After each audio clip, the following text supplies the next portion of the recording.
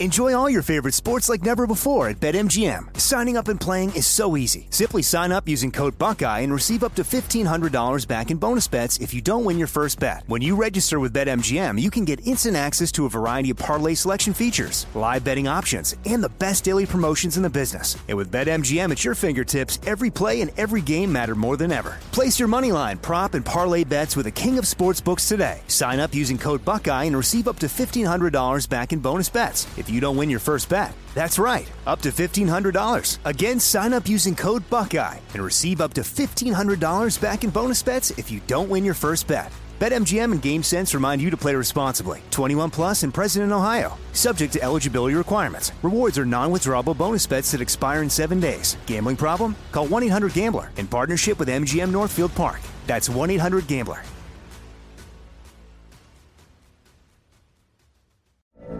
From BBC Radio 4, Britain's biggest paranormal podcast is going on a road trip. I thought in that moment, oh my God, we've summoned something from this board. This is Uncanny USA. He says, somebody's in the house, and I screamed. Listen to Uncanny USA wherever you get your BBC podcasts, if you dare.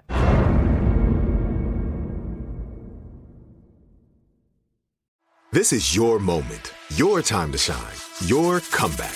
You're ready for the next step in your career, and you want an education employers respect. So you're not just going back to school, you're coming back with Purdue Global. Backed by Purdue University, one of the nation's most respected public universities, Purdue Global is built for people who bring their life experience into the online classroom. Purdue Global, Purdue's online university for working adults. Start your comeback today at purdueglobal.edu. If a new house is on your wish list in the next 5 years, grow your savings faster and experience your dreams with an Ohio Homebuyer Plus account from Kemba Financial Credit Union. A savings account specifically designed to save for a new home, where you can earn 7% APY, a $500 matching bonus, and a $1,500 mortgage closing cost credit. Learn more at Kemba.org. Offer expires March 31st, 2025. APY equals annual percentage yield. Restrictions apply. NMLS 292230. Equal housing lender. Federally insured by NCUA.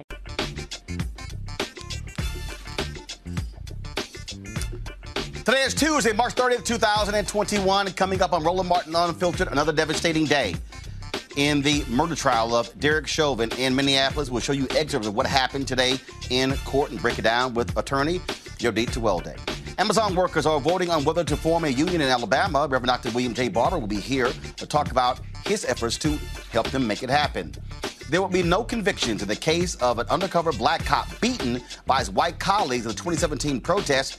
We'll talk with a spokesperson for the Ethical Society of Police in St. Louis about that. In Virginia, the Virginia Beach NAACP is calling for change after officers' body cam footage was not activated during a fatal shooting this weekend. Plus, President Joe Biden announced his first slate of judicial nominees, including 3 black women. And the judge rules that New York must offer vaccines to all prisoners immediately. Folks, we'll also talk about why it's important for black media to get major black dollars so we can fund the black community. I'll break it down in a deconstruction. It's time to bring the funk on Roland Martin Unfiltered. Let's go.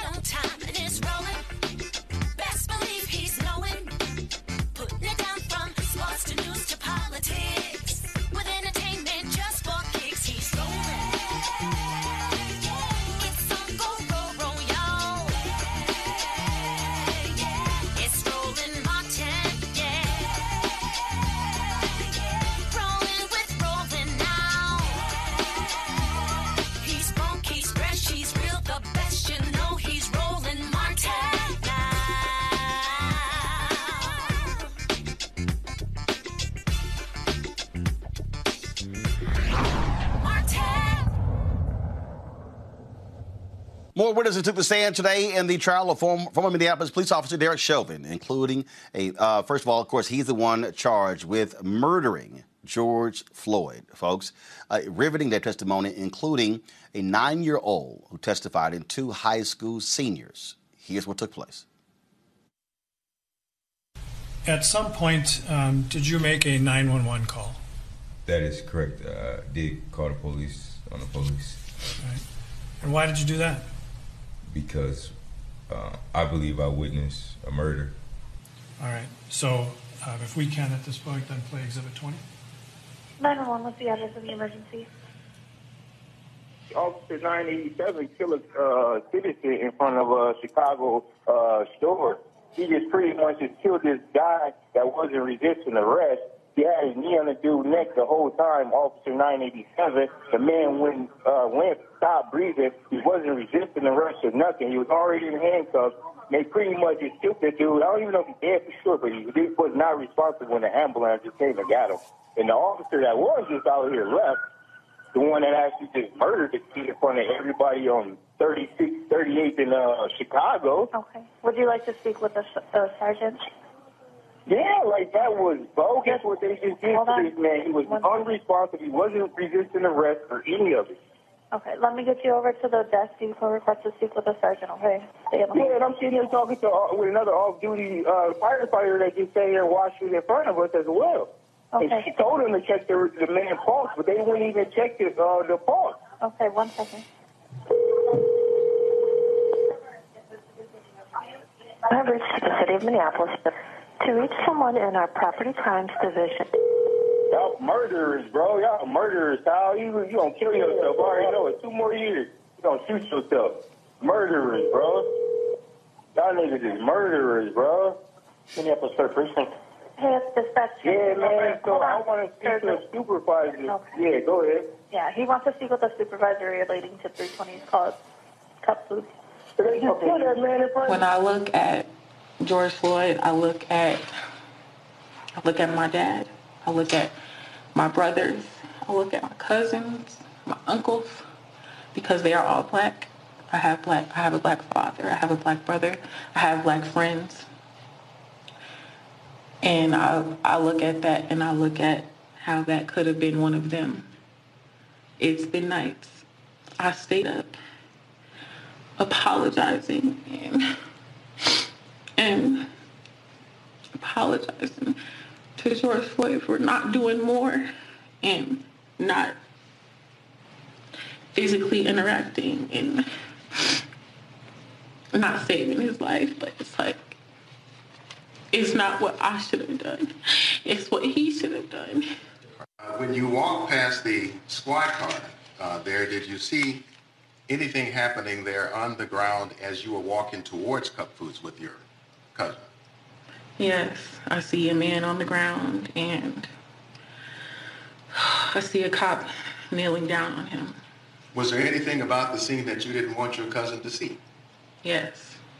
And what was that? A man terrified, scared, begging for his life. Is that why you directed your cousin to going into Cup Foods? Yes. And then when you saw what was happening there at the scene, what was it about the scene that caused you to come back? It wasn't right. He was suffering. He was in pain. Let me stop you there for just a second, Darnell. And so when you say, first of all, he, are you referring to the person you come to know as George Floyd? Yes. Did you know anything about Mr. George Floyd before May 25th? No. Had you ever met him before? No. Ever seen him before to your knowledge? No. So when you came back to this scene here that we can see in Exhibit 16, what did you do when you first got there and we see where you're standing? What did you do? I pulled out my phone. And what were you doing to pull out your phone? Recording and capturing what I was seeing. So tell the jury what you observed, what you heard when you stopped to look at what was happening there at the scene. I heard George Floyd saying, "I can't breathe, please get off of me. I can't breathe." He cried for his mom. He was in pain. It seemed like he knew. It seemed like he knew it was over for him. He was terrified. he was suffering. This was a cry for help. Joining us right now is attorney Yodit Tewelde. Of course, she also is with America's Most Wanted. This was a unbelievable day of testimony, Yodit, all across the board. To hear these three minors testify, having to also relive that video, describing what took place. But the mixed martial arts fighter, he was asked point blank, why'd you call the cops? And he said, because I felt I witnessed a murder. Yeah. You know, the prosecution's starting really strong. They had a strong day yesterday. They're continuing to have a strong case by putting up these bystanders who in real time can show these jurors what they experience and what they continue to experience because of that traumatic day. But I will say with the martial mix expert or fact witness, that is Mr. Williams, he didn't have a great cross-examination. You could see that he was really getting frustrated, combative, defensive. Makes me actually question whether the prosecutors actually warned these witnesses that is something to expect. But what that tape did, that 911 call being played for the jury, he may not have been as effective today in his testimony, but that 911 call said everything he needed to say to those jurors that he couldn't say on that stand. So still very powerful. This is, obviously it is very hard for folks to relive this, and also them playing the video of different angles for us to actually see that Derek Chauvin was not the only officer putting his weight on the body of George Floyd. Yeah. Seeing these different angles and hearing people's, again, real-time narration really puts things into perspective for some of these jurors who actually said that they'd never actually seen the video in full. Some have never seen it at all. Some only saw parts of it. So this is definitely eye-opening for them. But if you remember the 911 dispatcher, she was able to walk the jurors through this video that no one had seen in the public. It was perched up. It was a police camera that was across the street from Cup Foods. And for her to say, I thought that the video had frozen. That's how long they were on George Floyd. That she had to do something that was completely out of the norm for a 911 dispatcher. And that was to call a supervisor and say something is going on. So for her, someone who's never had police training, any type of use of force training, to know that common sense and reason tells her something is off about this video, that's what the jurors can do. This is, of course, when you talk about, again, the way the prosecutors are approaching this, very methodical. And look, if you're a prosecutor, you want to lead with your strongest people. You don't want to sort of just, meander into this. Look, they've had a strong 2 days, and you talk about putting the defense on the defense. That certainly has been the case. Yeah, I mean, the defense is always going to have an uphill battle, but certainly in this case, because of that video. So the prosecutors, like you said, start strong. And that's what was a little confusing when they started with the 911 dispatcher. You thought that they might have started with a family member or maybe one of those younger minor bystanders. But I see why they did it now. She had something powerful to say, and it's the start of a chain of events from that day. But they want to play that tape as much as possible, and they're getting to do that through the bystanders who were recording from different angles. So as many times as they could start that video and stop it frame by frame and have a witness testify to what they're watching, they are ingraining in these jurors' minds what this was like on that day for not only George Floyd, but for these bystanders too. So if I were the prosecutor, go ahead, I'm sorry. Go ahead. Prosecutor, I was going to say that is the goal. Keep playing that video from every single angle as much as possible. The defense has nothing to contradict that video. They can try and poke holes. That's what they're doing. That's their job, to muddy the waters. But there is no combating that video in real time to watch what it is that's happening to George Floyd. That, again, the defense said in their opening statements for the jurors to use their common sense and reasoning. When you look at that video, you don't need training to know that common sense and reasoning says that what was happening to George Floyd was absolutely unreasonable and excessive. But on that particular point, here's the other piece, because I go back to the Rodney King trial. The defense attacked the video because there was only one angle. Well, if you look at the video in terms of the positioning, not really on his neck. No. In this case, you've got multiple videos, multiple angles, and so your defense, you got to figure out, if you're going to try to discredit the video, you now got to discredit all of them from different angles as opposed to what we've seen in previous trials. But even if they try to discredit the angles, you have the actual witnesses testifying to what it is in the video. So what the prosecutors are doing, and they should be doing this, is putting on all these witnesses to also supplement what it is that they're watching. So you can't discount them, especially those younger kids. The ones that were minors at the time, the 17, the 18-year-olds, it's really hard for the defense to go on the attack and cross-examine them, right? These are people who are still suffering, who still think about that day. One of them said they can't even walk down that street anymore. It would look very bad on the part of the defense to try and attack them. It's their job, but not a good look in front of the jury. All right, then. Yodita Welde, we appreciate it. Thank you so very much. We'll keep, of course, we're streaming this trial every single day. Folks can watch it on our YouTube channel, Facebook and Twitter accounts as well to keep up with what's going on. We appreciate it. Thanks a lot. Thank you. All right. Going to pull the panel up right now, folks. Tarun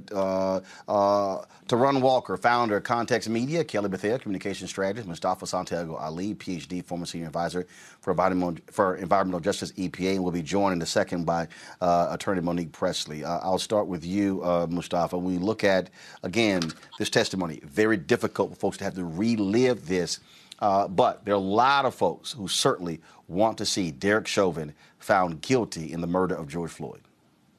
Yeah.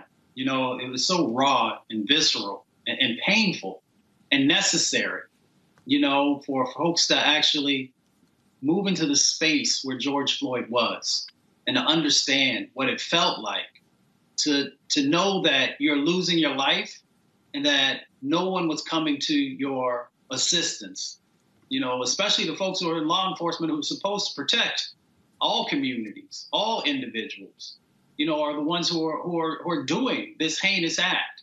So each and every one of those witnesses took us, you know, on this journey of what they were feeling. And then, of course, what George was going through. So I thought that it was powerful. You know, I've never been one who wanted to see folks who were polished. I want to know the realness of what you were experiencing and what you saw and what you felt, and translating, of course, what George was going through. So I'm looking forward to the rest of the case, and we all pray that this man is found guilty.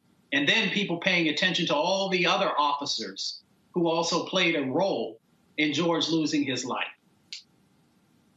The thing here, Kelly, as we look at how this trial is playing out, the fact that we literally are witnessing a cop on trial, I think that's what's also a lot different because, for the most part, this never happens.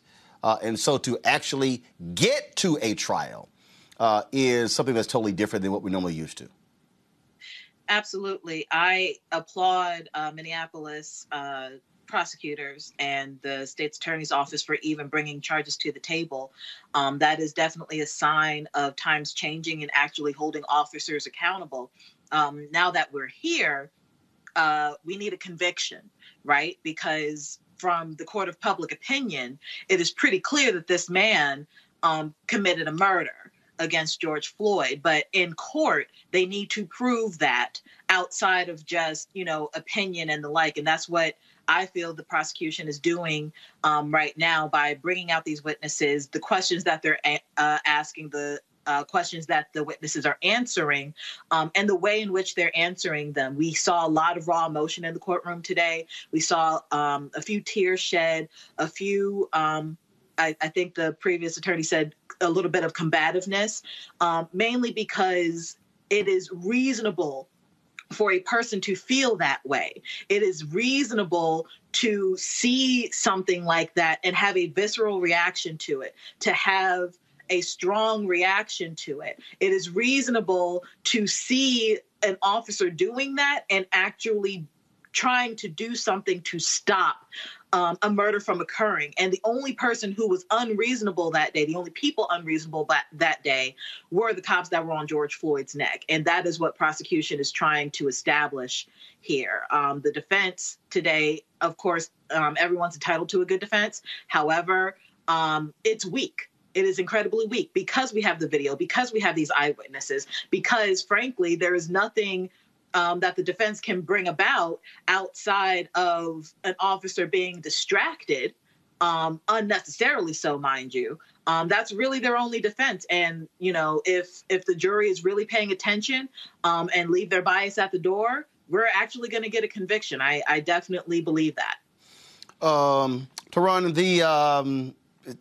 again, on that particular point here, I would not go as far as to say we're going to get a conviction, only being I just simply don't trust juries when it comes to cops being on trial. I think one good thing that's come out of this testimony that we're seeing, especially today, is that what we're seeing is a humanizing of George Floyd. Everything that happened to him from the time that he was surrounded by those police officers to the time that he was put on the ground and they surrounded him to put Derek Chauvin put his knee on his neck and snuffed out his life, was a dehumanization of his life and his manhood. What you saw today from the emotion from the witnesses and from the pain and the tears that we saw on the witness stand, what you're seeing is the true definition of what his life could have meant. And even if they may not have known him, they saw a human life being snuffed out. And I think that's what happens a lot of times when there's interaction between black people and police officers. A lot of times they don't see us as full human beings, so they feel empowered to enact any kind of atrocity on us because they don't think there's going to be any kind of consequence to that. You can see that that's something that's on a continuum all the way down from the end of the Civil War, where black males were seen as like these dangerous boogeymen or these giants that needed to be brought to heel, that they needed to be cowed or they needed to be disciplined or eliminated if they got too far out of line. So I think this is what you're seeing right now is that they're painting a picture for the jury that George Floyd was an actual human being and that he deserved due process and he deserved to live and his life did not deserve to be snuffed out that way. This is, again, when you look at how this trial is going, a lot of people, I've been seeing the comments on social media. They're having to relive this, but folks, that's what's going to happen in trial. In a trial, you're going to have to go through this. You're going to have to watch the video over and over and over again because of the point Yodit made. They are trying, Mustafa, to imprint that into the minds of a juror. So no matter what the defense does when they get a chance to put their trial on, that video will be too powerful for them to overcome. Yeah, we know that in these trials that like you said, when it actually comes to trial, that we have a very high hurdle to actually get a conviction. And that's why the humanization of George Floyd is so important. That's why these jurors having to feel that pain, the pain of knowing that you're about to take your last breath, and also looking and seeing how these officers, when they didn't have to continue to restrain him and hold him down and place their knee on his neck, how they are responsible for what transpired. So if we have to watch it 100 times, and I know it's difficult, I have a difficult time watching it because I feel each and every second of what was going through. And I know there are millions of other people who feel that also. We need to feel that pain so that we don't make the mistake that has been made so many times before when we allow officers, bad officers, to get off with a hand slap or to get off with a fine or to get off by just losing their job when somebody's lost their life. So it's important for us to watch this, to internalize it, and for the jurors to internalize it. Again, to be methodical as possible. Look, what you have here, Kelly, the prosecution is being led by Keith Ellison, the Attorney General for the state of Minnesota. They took this out of the hands of the local DA. We remember what took place when Angela Corey prosecuted the case of Trayvon Martin, really screwed it up in many ways. And so that's also, I think, critically important. It's definitely important. Again, I applaud Ellison for doing that. But at the end of the day, regardless of which set of prosecutors have this case, the fact of the matter is they just need to paint a crystal clear picture of not only what happened, but a story as to why Chauvin needs to be convicted. I hear this all the time on social media. It's been on your show as well. But I have to reiterate, this is a trial about Chauvin, not a trial about Floyd. It's about Chauvin's actions to Floyd. It's not about anything that Floyd did beforehand, any rumors of what he could have done, should have done, what have you. It's not about any of that. It is about the fact that on that day, Chauvin used excessive force and was acting unreasonable as an officer towards this human being. And as a result, Floyd died. That's why we're here. So again, regardless of whether Ellison had it, local DA had it, we need that picture painted and we need that conviction made. The next piece, Torun, is going to be, again, we'll see how long the prosecution puts on their case. Then, of course, the defense gets their chance. Let's go to Monique Presley, who is an attorney. She's been following the trial as well. Folks, is she ready? All right, let's see if we can. Okay, let's go to Monique. Monique? I'm here. All right, you've been tweeting throughout the day this trial. Just your assessment of what took place today on day 2. This was a hard day, Roland, and I've been doing this for a long time, and it did not make it any easier. I've been in trials where officers were accused of shooting and killing people, shooting them in the back. Drowning them, all kinds of things on both sides of cases. And this was still just very difficult to ingest. One thing that the day started with, obviously, that many people had not heard before, though they do it often. I don't think it really came to the conscience of people when Donald Williams, when the witness said he had to call the police on the police. I believe that struck a chord with many because he didn't feel safe reporting the crime that he knew he saw with the officers who were present. He felt it necessary for his own protection. And in order to have the event reported, he felt it necessary to call on the phone. What is the status of law enforcement? Of criminal justice in our country, where you can watch someone be killed and have a ton of people who are supposed to be protecting and serving, who are right there in front of you, and a Black man in America doesn't feel safe enough to tell any of them what he saw.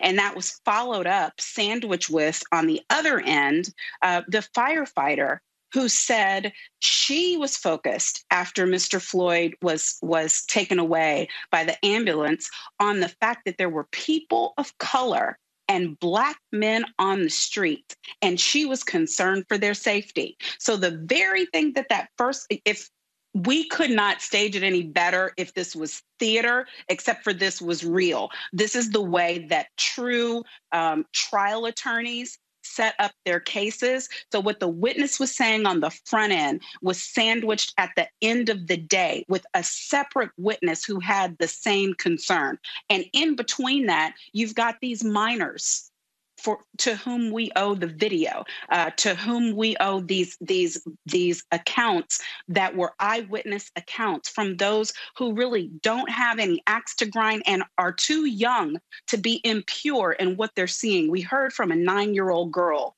And so hearing that testimony and everybody saying the same thing. Nobody is saying he was resisting. Nobody is saying he was fighting back. Nobody is saying that there was anything they could see that was a justification for the actions of the defendant on that day.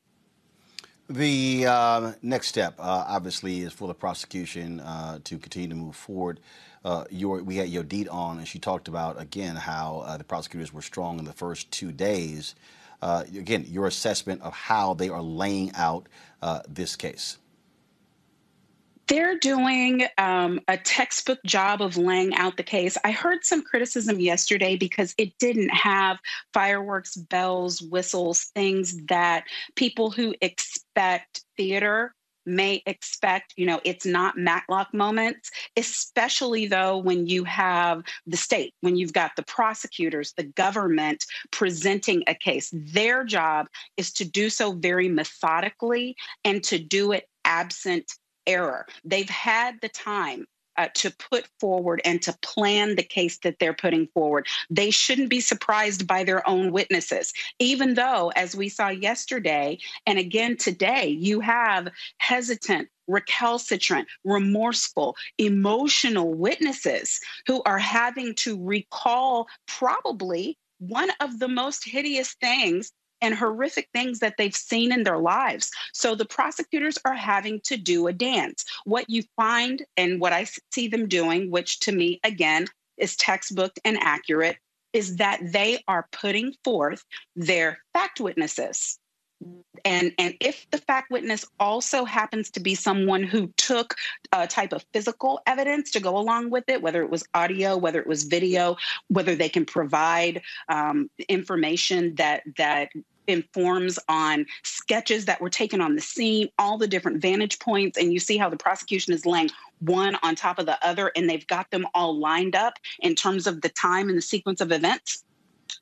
So you've got them doing that. But what they're going to do after they finish with these, the experts are going to come behind. So even though Donald Williams was able to testify basically like a martial arts expert and talk about the shimmy on the neck and talk about the way that asphyxia works and the way that when you've got pressure on both sides of the neck and it starts to restrict blood flow and that causes for other things to shut down in the body. So we got all of that from an eyewitness. When does that happen? You've got an eyewitness who's a martial arts expert. You've got an eyewitness who's a firefighter, who's trained EMT. You've got eyewitnesses who are young people who were in the scene. Then the real experts are going to come behind that and say, when this witness was talking about the shimmy, here's what we can see from the physical evidence, from the examination, from the autopsy. Here's what we can see as people who are trained in the use of excessive force and why it violated excessive force.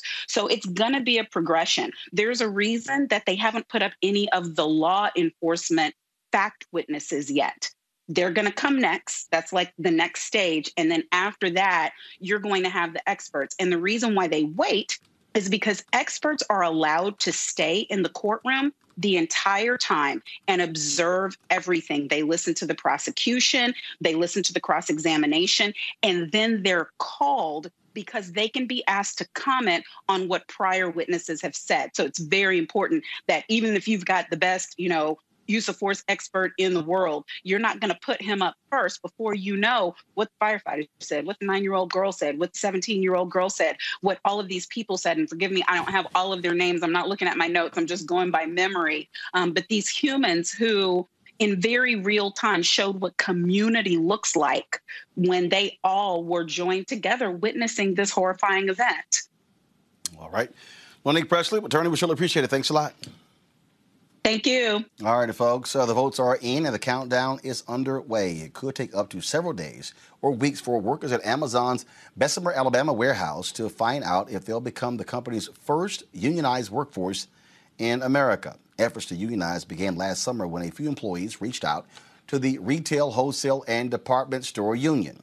Months of protesting unfair working conditions and Amazon's poor COVID response have culminated into this moment, a historic vote that could have major implications for the e-commerce giant moving forward.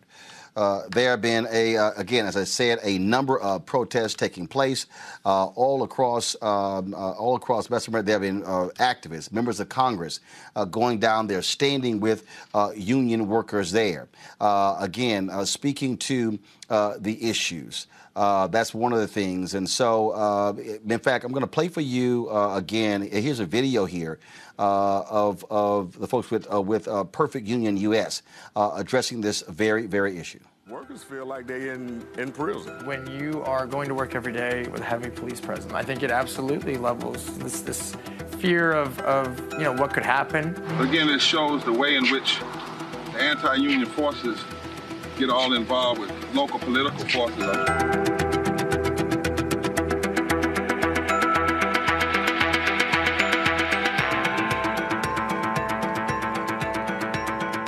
police officers have been here on scene since day one. We feel like we've been harassed. We had cops tell us that we couldn't step off the sidewalk. When we're on the gates, the police ride around to our checkpoints. I mean, they're in the parking lot at all times. From the second you pull up like that main entrance, they're generally right there, lights flashing, anywhere from 4 to 5 SUVs like at all times. They're up by the main front entrance. They are walking around the parking lot, oftentimes walking around the facility. They're called for really like the most mild like disturbances, almost as if they're like security in a way. But they're in marked Bessemer police cars. Some of the officers, they have reported us that they are there to keep an eye on us. They sit right here at the front gate, and they sit there and watches us the whole time we're here. We had one of our organizers that was working the front gate. The police officer told him that they need a count of every time that we are down here. We had 2 African-American officers from the Bessemer Police Department. Now, they claim this is private property, but they've got public police on site who are enforcing some kind of private rule.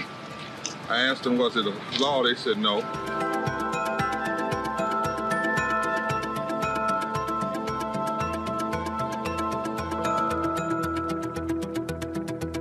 Is this normal? To have city police marked cars patrolling a private property like this? And I think the answer is no, it's not normal. We're not used to seeing anything like it. Joining us right now is Reverend Dr. William J. Barber, President, and of course, Senior Lecturer for the repairs of the breach. He has been, of course, down to Alabama to support those Amazon workers, as you saw in that video. Reverend Barber, what exactly has been the response that you've gotten or heard from Jeff Bezos or the folks with Amazon with regards to this effort to unionize? Well, you know, Jeff Bezos is an interesting character, and we got to be to say that like that. You know, he made $180 billion last year, about $60 billion more than he made the previous year. And, you know, he has come out and said he's for $15 an hour, and he pays his workers $15. But what he doesn't tell you is that warehouse workers right near his own plant that are unionized start at $18, some of them at $21 an hour. When we were down there, after we finished, they actually had an African-American woman come on representing the company, and they coached her evidently to say, I don't deserve this much. I'm just an unskilled worker. But you have people working in ice cream factories or processing factories just down the street that make more money than he does. And then in addition to that, you know, Bezos came out about he was given $10 million to say he was for Black Lives Matter. He listed NAACP, Urban League, several other groups. He deliberately did that. He actually puts that stuff inside the plant to say that he's for Black lives. We don't know how much money he's given also, and some he may have been giving out also, so stocks to different organizations. But be that as it may, that plant is 6,000 people. The Bessemer 6,000 is 5,500 black workers rolling. And the question is, what does he care about the black lives in his plant? Because they can be fired at will. The black lives in his plant, 20,000 people in Amazon warehouses got sick during COVID. Many died. In his plant, they only get 15 minutes every 6 hours to go use the bathroom. In his plant, right after he did a big press conference about his chump change that he gave to a few black organizations, he cut the hazard pay, $2 hazard pay of the workers and increased their hours. So he's an interesting person to say the least. And when I was there, for instance, they do have police, but they have African-American policemen, city police, on the property that basically serve as an intimidation to the workers. All of this is because the Southern aristocracy, the ruling caste like Bezos, The thing they fear the most is unionization in the South. You know, Alabama is the most unionized southern state. And at one time had some of the most powerful unions in Birmingham, the steel workers and so forth and so on. And the great fear is that union rights and voting rights and economic justice rights will all be connected and bring people together against color and class and geography, the things that have been used to deliberately segregate and separate people. This is a serious fight, Roland. This is, in a sense, the economic Selma, way this goes, not just when they finish this count, but after they finish the count. These folk have already won, whether they win the vote or not, and they're eventually going to win the vote.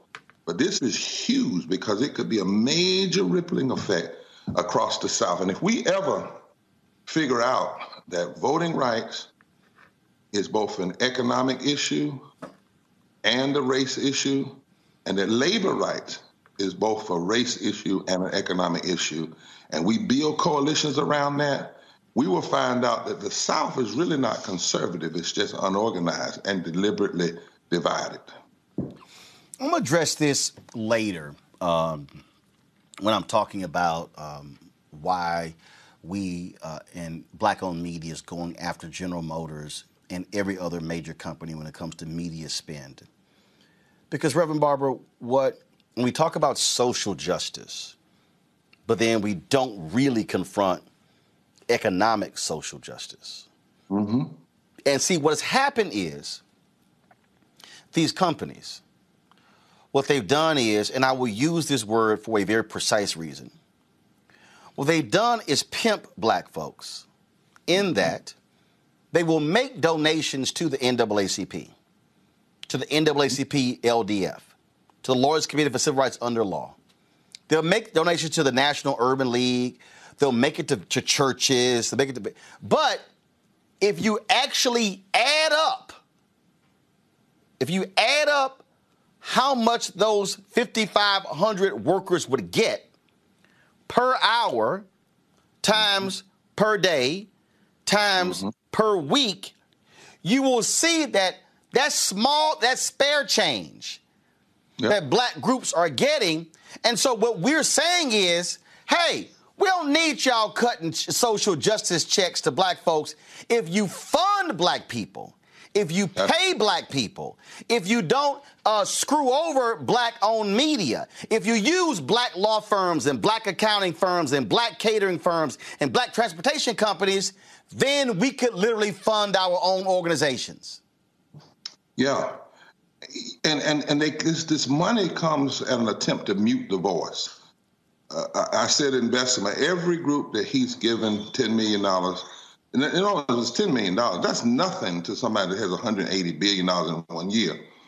But $10 million, and said because he was concerned about Black lives and he didn't care if he lost customers. Well, then everybody ought to take that money and say, either you change in the way you're cheating these employees, but we're going to give it back to you and we're going to fight you, because you cannot do that. And then inside the union, inside the warehouse, and inside the organization, Roland, he's putting it on his website and on his and in emails. Look at what I did for Black folk, as a way of saying, you don't need a union, you don't need a contract, you just need to trust me. I was on the call yesterday with I hope you'll have him on, historian Kelly. His name is Kelly. And he was telling the story of how, because of the power of Black and white folk coming together in the union movement, years ago, he said that the corporate Southern aristocracy went after the unions and called them communists, and got some Black civil rights organizations to also join and call them communists. One of them was the NAACP in Alabama. And then the next year turned around and outlawed the NAACP. In other words, these folk are playing checkers, chess. They ain't playing checkers. You got to check, Bezos is probably also funding ALEC at a higher rate. Where is his voice? Where is his voice in these other issues? So you got to look at the people. And if you really want to help Black people, pay us a living wage. give us contract, guarantee our health care. There was a young lady that testified at our rally. She caught COVID, one of 20,000 people that caught COVID. And her doctor said she needed 4 weeks. Now, he claims he cares about black lives. She's a black woman. They gave her 2 weeks and said, you have to find the rest on your own. We can't be muted on these issues. And that's why, you heard me say, Roland, everybody's talking about race now with the voter suppression, and we should. Part of voter suppression is race, part of it is class, part of it's geographical, because some of the bills they're putting out in Georgia, they're also putting in Arizona, where you only have 4% black people. But what you also got to look at, Roland, is that why didn't many groups stand up and call it racism when those 8 white Democratic senators, 5 men, 3 women, joined in stopping $15 minimum wage, which would have lifted 45% of black workers out of poverty and low wage if it had stayed in the COVID relief bill. That was a form of racism, classism, and elitism. And so what I love about you, Roland, is we got to raise these issues. And we aren't the only one. I know some folk going to get mad with us. That's all right. Because Dr. King, 56 years ago, this past Thursday, stood on the steps of the Alabama State House and said, the battle to suppress the vote and the battle to suppress labor rights and the fear of white and black masses joining one another has been a tactic used by the Southern white aristocracy to hold on to their money and to block economic justice. That's what Dr. King said 56 years ago last Thursday, standing on the step of the Alabama State House. And here we are again in Bessemer, Alabama. See, Doc, the thing that I sort of walk people through, there are, and I got people who hit me up and they're constantly like, but no, reparations is the most important thing. And this is what I keep saying. To get Congress to do that, you need 218 in the House. You need 60 in the Senate. You need the president to sign it. If he vetoes it, you need 2/3 in the House, 2/3 in the Senate. What I'm saying is there is money sitting right in front of you that does not require congressional action. Now, I understand that argument in terms of Congress makes the move, it's going all right. This is what I'm saying. Right now, we're out here spending trillions of dollars. We are setting the trends. You got black folks out here creating TikTok dances that white girls are then copying badly, and then all of a sudden we look up and they on the Jimmy Fallon show. And they're getting signed up to multi-million-dollar endorsement deals by companies. What I'm saying, this is where we go to corporate America, the publicly traded companies and the private ones, and who say, we ain't waiting for y'all to get to your goals over 5 years. You can get to your goals next week. You can get to your goals right now. And so the demand has to be there, the pressure has to be there, and folks just got to be willing to go there. And folks got to be willing and not to be light. Because look, I've always heard it. Fox News not going to call me. Hell, MSNBC not going to call me. It's some black civil rights people won't even come on my show. Oh, because, Roland, he likes strong black coffee. Well, guess what? Damn sugar, damn cream, sometimes it has to be strong and black. That's right. And you know what? Strong and black will also draw strong white that will address systemic racism and poverty because they understand the intersections. And you're right. This filibuster issue, we don't even need 60. We could go to 51. But you've got to have the pressure, right, to make that happen. And these corporations, we shouldn't allow any corporation that claim that they love black lives and they don't have people under union contracts and sharing in the profits and guaranteeing health care and guaranteed living wages. That's like allowing I remember back in the day, we used to have these banquets, NAACP and other groups have banquets, and somebody who was anti everything we stood for could buy an ad, and then we'd ask them to stand up during the banquet and say something. Right. That's why my deal is you got to have a race equity index. If you are going to come, you want a table? I want to know who's on your board. I want to know your senior management. I want to know, do you put money in black banks? I want to know what's your black supplier diversity. I want to know all of that, because if you ain't doing all of that, you can't come buy a little table and then pick up some of the cheap award. No, you can't do that. And let me tell you, when I got to Bessemer, and I'm not ragging, I'm just telling you what folk, they asked me, why is it that folk are being so easy on Bezos? Why are they allowing him to run on his website and put inside of his plant that he loves Black lives and list the organization he's giving money to, while we are down here struggling and dying and getting sick? Every one of those 5,500 black folk that are in that Bessemer plant, Roland, they work at will. They can be fired at will, no just cause. There's nowhere in the world Bessemer can say for $10 million, or that matter, $100 million, because even $100 million to $189 billion is nothing. No way you can take $10 million, divvy it out over a few folk, and say, this shows I support Black lives. Black lives need union contracts.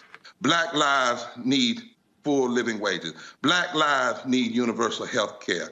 Black lives need to make sure that they have the kind of response inside of the warehouses. They tell us the problems they have with even going to human relations. They also share with us, Roland, one lady shared that when they're in a class, the company is required to do certain education on unions. So they'll have a class on unions and teach the wrong information. And then when one of the workers says that's the wrong information, we know better, they call them in front of the class and take a picture of them and their ID card as a form of intimidation. You don't get to pay a little bit of chump change and do that kind of stuff to black people, brown people, white people, whoever they are, anybody that's truly committed to justice and truly committed to a just society for everybody. So in a real sense, this battle right now for voting rights and this battle for union rights in the South, this is our economic settlement. And a lot of people are saying we ought to go to the corporations and challenge them on voting rights. Well, some folk may not be able to go to the corporations because they already gone to the corporations before this fight. Right. So you can't talk about the corporation pulling money out of Georgia if the corporations are putting money in the organization that are fighting against, supposed to be standing against voter suppression. Come on. We got to be honest about this, y'all. We got to be honest. And the workers are saying that. This is not me. I'm telling you, when we got to Bessemer, these were the questions the workers were asking. That's why I'm so thankful to see that you got down there Bessemer, you have UFCW, you have the retail union, Black Lives Matters down there, you have some of the other strong white coalitions and Latino coalitions that are coming together in Bessemer and sending a signal across the South that it's on, baby. This is a new ride. This is why, Reverend, you and I talk about all the time, and I preach it constantly. You can't just talk about it. You can't just release press releases. You can't just release empty statements. You have to organize, mobilize. Period. Period. Right. Period. That's the only thing. That's the only thing. And you got to keep it connected, y'all. You can't just holler racism on voter suppression and you don't holler it on economic injustice. It's both and, it's not either or. Somebody asked me one day, is it race or class? You know what my answer is? It is. That's the answer. It is. It's not either or. It's both and. It's never been either or. Jim Crow is the father of race. Systemic racism is the father of race. And the original goal of systemic racism was to split black and white, lower wealth income people who were joining together to stand against the systems of slavery and stand against white aristocracy and the ruling class. And we can never forget that. You cannot reduce racism underneath an economic critique, but you cannot have a true race critique and not have an economic justice critique. They both go together. They're not separate. All right. Reverend Dr. Barber, we appreciate it. Thanks a lot. Thank you, Doctor. Going to go to a break. When we come back, I'm going to talk more about, again, what happens when we demand our dollars. What happens when we push hard to ensure what happens? What happens when What happens when we say, no, we can fund this? What happens when we use our collective power? And what I'm going to do, folks, I'm going to walk you through and connect the dots. Because I think what is happening here is that too many of us are not quite understanding when those of us are saying enough is enough. So I'll unpack that and have our panel weigh in when we come back on Roland Martin Unfiltered. I believe that it's movement time again. In America today, the economy is not working for working people. The poor and the needy are being abused. You are the victims of power, and this is the abuse of economic power. I'm 23 years old. I work 3 jobs. I work 7 days a week. No days off. They're paying people pennies on the dollar compared to what they profit, and it is time for this to end. Essential workers have been showing up to work, feeding us, caring for us, delivering goods to us throughout this entire pandemic, and they've been doing it on a measly $7.25 minimum wage. The highest check I ever got was nearly $291. I can't take it no more. You know, the fight for 15 is a lot more than about $15 an hour. This is about a fight for your dignity. We have got to recognize that working people deserve livable wages. And it's long past time for this nation to go to 15 so that moms and dads don't have to choose between asthma inhalers and rent. I'm halfway homeless. The main reason that people end up in their cars is because income does not match housing cost. If I could just only work 1 job, I could have more time with them. It is time for the owners of Walmart, McDonald's, Dollar General, and other large corporations to get off welfare and pay their workers a living wage. And if you really want to tackle racial equity, you have to raise the minimum wage. We're not just fighting for our families, we're fighting for yours too. We need this. I'm going to fight for it until we get it. I'm not going to give up. We just need all workers to stand up as one nation and just fight together. Families are relying on these salaries, and they must be paid at a minimum $15 an hour. $15 a minimum. Anyone should be making this to be able to stay out of poverty. I can't take it no more. I'm doing this for not only me, but for everybody. We need 15 right now.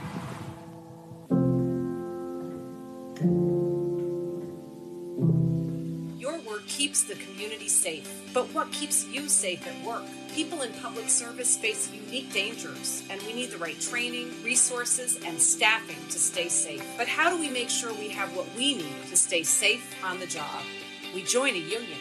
Union members negotiate for the resources we need to keep us safe at work and protections if we're injured on the job. Union members are better trained and better protected. Job safety. That's the work you do is important. A lot of people depend on you, and you deserve respect. Respect includes making a decent wage that reflects how hard you work for your community. So what's the best way to make sure you get the pay you deserve? Join a union. Union members are paid more than people with similar jobs who aren't in unions. For women and people of color, the union difference is even greater. The respect you deserve, the pay you've earned. That's the union difference. The work you do is important. A lot of people depend on you, and you deserve respect. Respect includes making a decent wage that reflects how hard you work for your community. So what's the best way to make sure you get the pay you deserve? Join a union. Union members are paid more than people with similar jobs who aren't in unions. For women and people of color, the union difference is even greater. The respect you deserve, the pay you've earned. That's the union difference. Hi, I'm Eric Nolan. I'm Shantae Moore. Hi, my name is LaToya Luckett, and you're watching Roland Martin Unfiltered.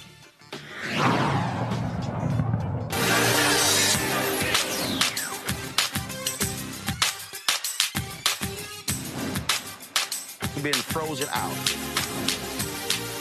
Facing an extinction level event. We don't fight this fight right now, you're not going to have black-owned media.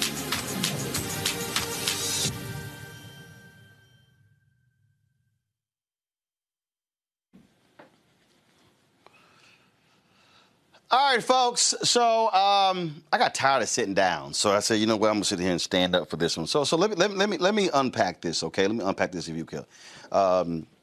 We're talking about money. We're talking about money, and the segment's called "Where's Our Money?" And so you heard Reverend Barber and I talking about this, where I was talking about this whole idea of what is it that we can fund ourselves. Now, earlier, my boy Dave came in and gave me a haircut. And Dave popped by. I paid Dave his $30. So we're very good at funding hairstyles. We're very good at funding when we go into the beauty salon. We're very good at all those different things.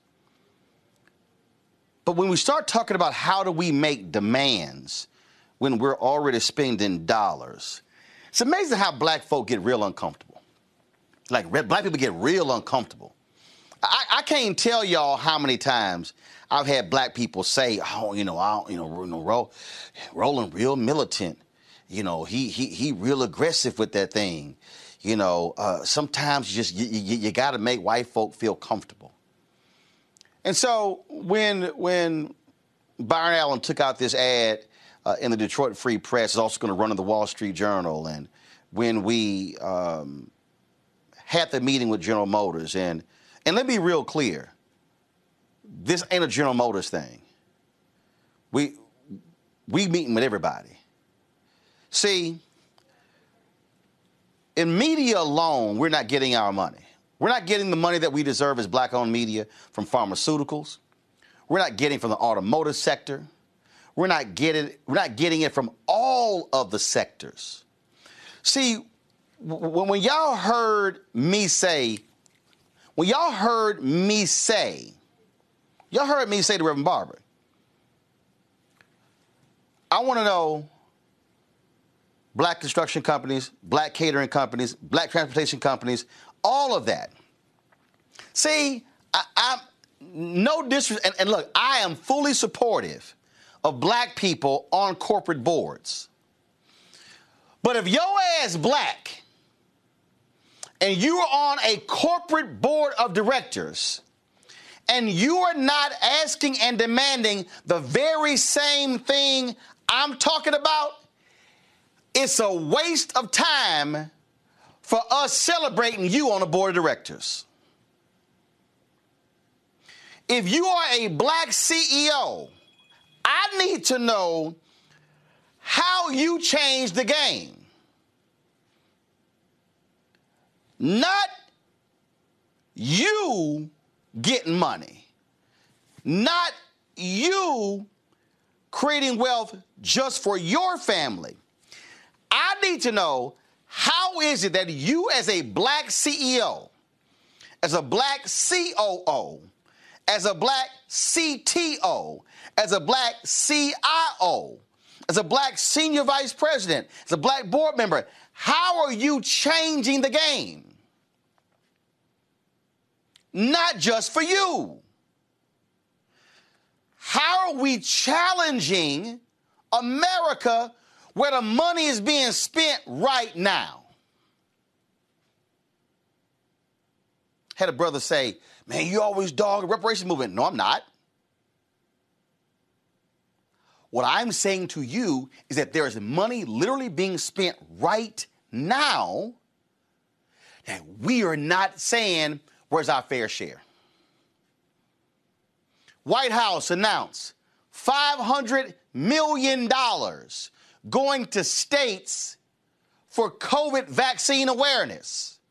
You should be asking in North Carolina, South Carolina, Arkansas, Texas, Louisiana, Mississippi, Alabama, Florida, Missouri, Illinois. I can go on and on and on. How is that money going to be spent? Will it be spent with black vendors? Will it be spent? Y'all did not hear me say black organizations. What we have done in black America is we have allowed this entire infrastructure to seed black organizations, and they have gotten a pittance of what we should be getting. Y'all heard Reverend Barbara say, we let folk come in and buy tables at our event. How much is the table? How much is the table? $1,000? $5,000? That's it? Do you understand? If a corporation is in a position to give contracts that are worth 10, 20, 30, 40, 50, 100, 200, $500 million, the same black organizations can buy their own damn table. Do y'all see what I'm talking about here? All of these companies are sitting here. Oh, we're going to give this money, and we're going to give this money to this black group. But are you going to fund any black companies?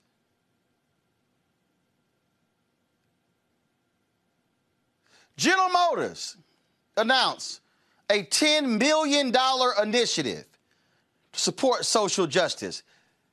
Listen to me, y'all. 10 million. And they said, we're going to give $1 million to the NAACP Legal Defense Fund. $1 million.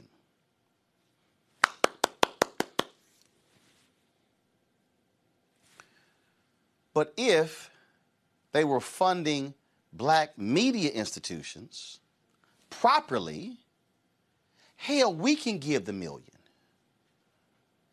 Let me sort of unpack this for y'all. Let me unpack this for y'all.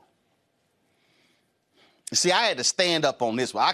I couldn't sit down on this one. And panel, I'm coming to y'all because you got Mustafa, who's dealing with environmental justice. You got Tarun with Context Media. You got Kelly Strategist. When you start funding properly black companies, then we're not sitting here, y'all, tripping on some BS donation.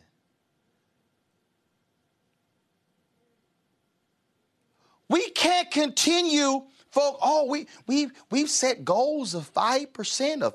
We've set a goal of 8%. That's it? That's it. General Motors, black people, 11.4% market share.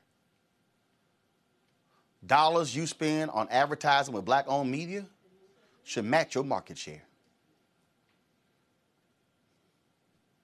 Go down the line to every corporation in this country.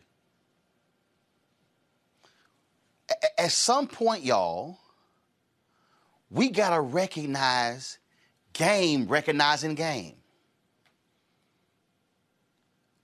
Don't you understand what it would be like if black folks, we could say, no, we can fund our own groups. We can fund our own groups. We good. We can fund our own groups. I love golf. I love golf. I love golf. I love golf. Imagine if the proper dollars are coming to Roland Martin Unfiltered, New Vision Media. Then I decide to say, you know what? I'm going to buy an outfitted, customized van for 10 HBCU golf teams. Yeah, I'm just put. No. We don't have to. GM Motors, Ford, Chrysler, Toyota, Mercedes. Could y'all please? Could y'all please donate? Could y'all please donate a vehicle? Can y'all donate a vehicle to this one HBCU? And we'll take a picture and we'll put it out there and we'll show everybody and we'll praise y'all. We'll give y'all all the credit in the world because y'all gave us one van. No. If y'all spending $3 billion annually on advertising, and if you give if Black-owned media deservedly gets $200 to $300 million of that money every single year, we can buy the damn van ourselves. Folks, what we are doing is we are literally giving away our hard-earned capital and loyalty to brands for nothing. And what I'm saying is when you hear me talk about this third reconstruction, this notion of economic social justice, is we send forth the word to every corporation in every single sector. We are coming. And we are coming to get what is ours. And we are going to use our voices, whether there's a legal strategy to sue you and your ad agencies, whether we're going to call you out by name in newspapers and magazines and on websites, on digital shows, on radio, in every single form. Because we simply cannot wait. Y'all, look, I'm 52. I'll be 53 in November. No day is promised for any of us. And you can't take it with you. The question is what you going to do with it while you got it. And so imagine, I want you just to imagine. Imagine if all of a sudden, let's just say $5 billion in media spending goes to Black-owned media because of what we're doing. Let's just say $5 billion. Let's say this show then got 5% of the $5 billion annually. I'm just doing some basic math. Y'all, that's 50 million every year. That's just 5%. 5 billion. 10% of 5 billion is 500 million. 10% of 500 million is 50 million. Imagine then, I'm just throwing this out.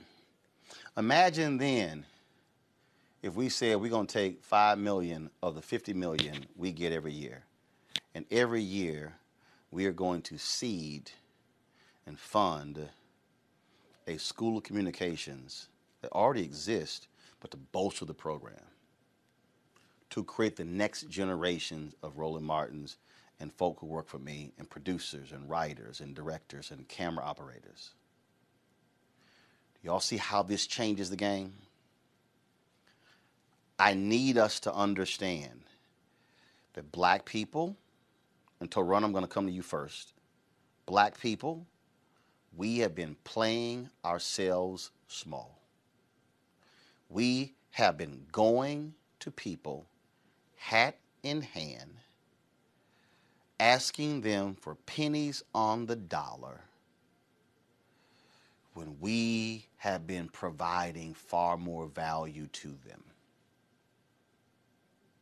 And imagine if we say this, not just to corporate America, but to the federal government, to the state governments, to the county governments, to the city governments, to the school boards, that no longer are we going to accept the pennies that you have been offering.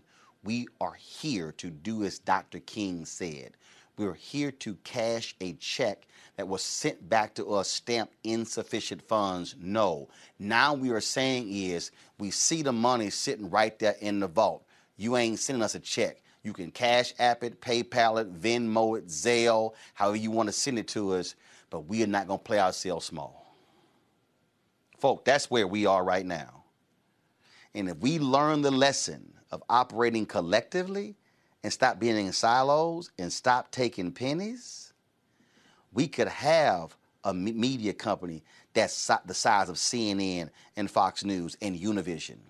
We can have a construction company that's the size of the major construction companies, Turner. We could have PR companies that are big as Sunshine and Saks and Lippin Group and all those different groups. I am sick and tired of saying that there are pre-COVID, there are 2.6 million black-owned businesses and 2.5 million only have one employee doing an average revenue of $54,000. The time for us to stop playing small ball is over. It's time for us to play grown folk major league ball. And it ain't gonna happen if we have a bunch of scared Negroes who are so scared, I don't want to ask for a lot. No. It's time for us to stop playing ourselves small. Torun, I'll start with you.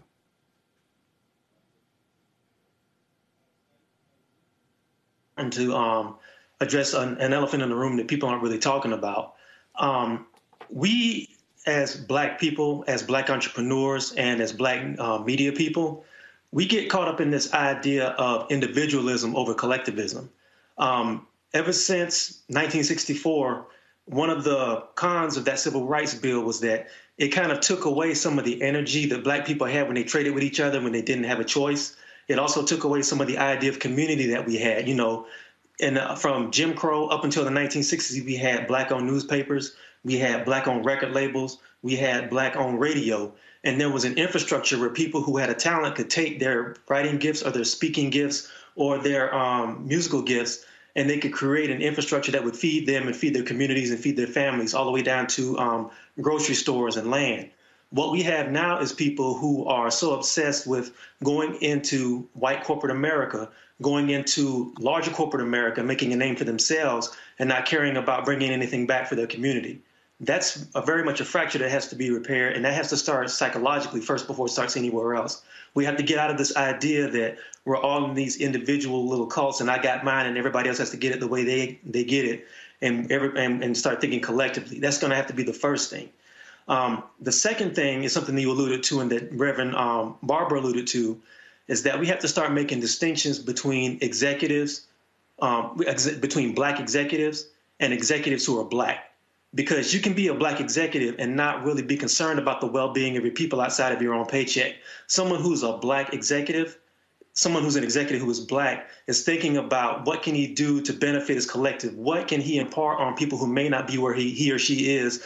What wisdom can you take from corporate America, bring back to your community, build a new generation of people to follow you, to take out of corporate America and build our own infrastructure and build our own businesses? I think that's what's going to have to happen. And I think until we realize that we're going to have to think collectively instead of individually, we're going to keep going in this circle where we keep going back and begging for corporations to pass money to give donations to organizations that may or may not trickle down to the people who really need them. To put up vanity projects to make it look like they're really concerned about Black lives, when none of that information and none of that knowledge or none of that pipeline goes to feed people who may be talented but may not have the resources. That has to start with us. Kelly, we can either receive checks or we can write checks.